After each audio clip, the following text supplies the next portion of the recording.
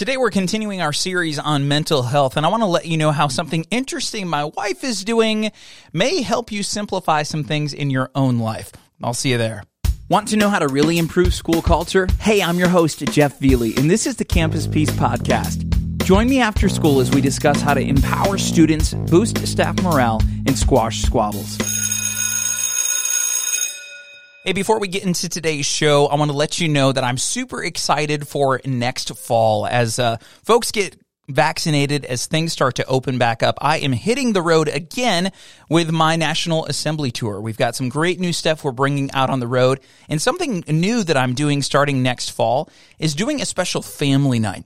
In the past, we've done parent nights, and a lot of times, as you know, if you work in a school, those can be really low attended. But we found that when we invite the whole family and the entire community, we can really put on a fun show in the evening and embed the message I give on resilience and mental health into that show.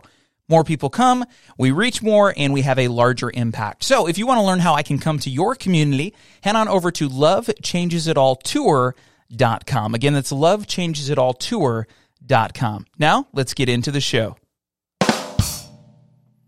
Continuing our series on mental health, I wanted to share something interesting that my wife is doing. She loves to take these challenges, and she doesn't always tell me what she's doing. So she'll do like a weight loss challenge, and then I don't even know all of them that she's done, but it's always her sister and her starting on a FaceTime call. And then all of a sudden, I'm like, why is the house getting turned upside down? She's like, I would do the challenge for this and that.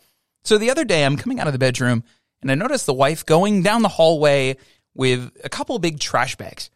I said, babe, do you need help with that? Like, what are you doing? She's like, oh, no, I got to take this stuff to Goodwill, and then this is trash. And I'm like, so you're just doing spring cleaning? She says, no, this is the minimalism challenge. I'm like, okay, what of mine is in that bag? Like, what are you doing? She says, it's the minimalism challenge. She says, I've been doing this for a while. I guess I just forgot to tell you about it. Like, every day, you take one thing and you get rid of it. I'm like, oh. Okay, well, it's kind of interesting, like just helps you declutter. She's like, yeah.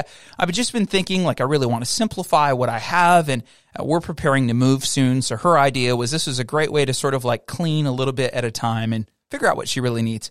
I'm like, okay, so cool. Each day you grab an item and you get rid of it. She says, well, sort of, but like each day you add an item. So like day number 1, you get rid of one thing. Day number 2, 2 things. Day number 3, 3 things, and so on.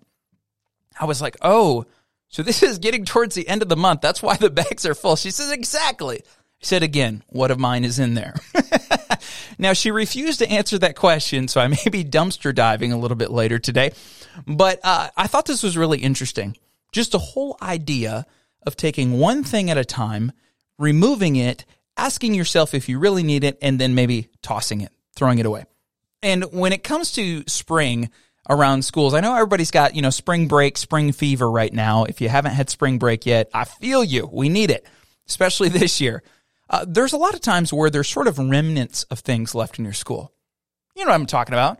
It's that curriculum binder in the back of the file cabinet. It's that bulletin board that you probably forgot to change, or maybe you have stuff that, you're collecting from years ago that you used to hang up, you don't really anymore. Maybe there's also programs like fragments of things that were not quite implemented. Never happened at your school, right? Fragments of things. You had the best of intentions and you're supposed to implement it. You're supposed to have the professional development day. It just didn't happen. Or maybe it's something you tried and you realize this doesn't fit us. Like, we're not going to use this. I would encourage you to sort of take this minimalism challenge along with my wife.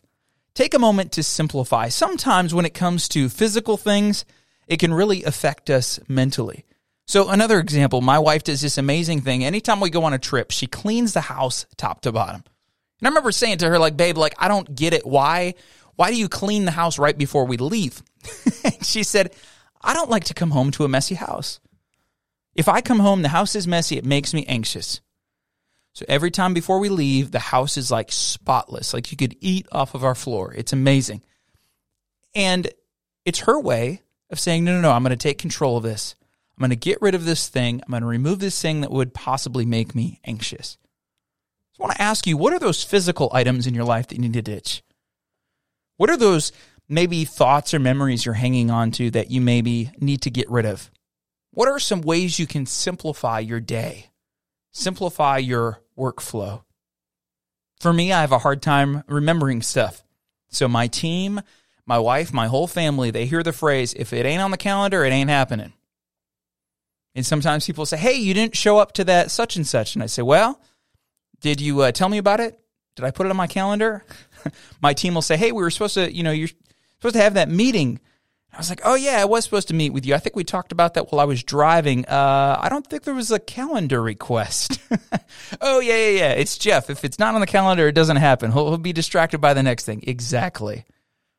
For me, a calendar system really helps me simplify. I have a link. I use something called Calendly, and all of my clients, they go on there and they schedule their appointment when it works for me. It's easy. It's hands-off. I don't have to do much. It's great. I have a running to-do list in Apple Notes, all organized by priority. I hear Trello is a great tool for this as well. Maybe you use Trello to sort of make your to-do list and organize things into different categories. I just want to encourage you this spring to take some time to do that declutter of your classroom, of your mind, maybe of things at home, so when you come home, it's a little more peaceful. It's totally worth setting aside some time to make that happen, because in the long run, you're going to feel so much better. I think there's a reason minimalism is a lifestyle.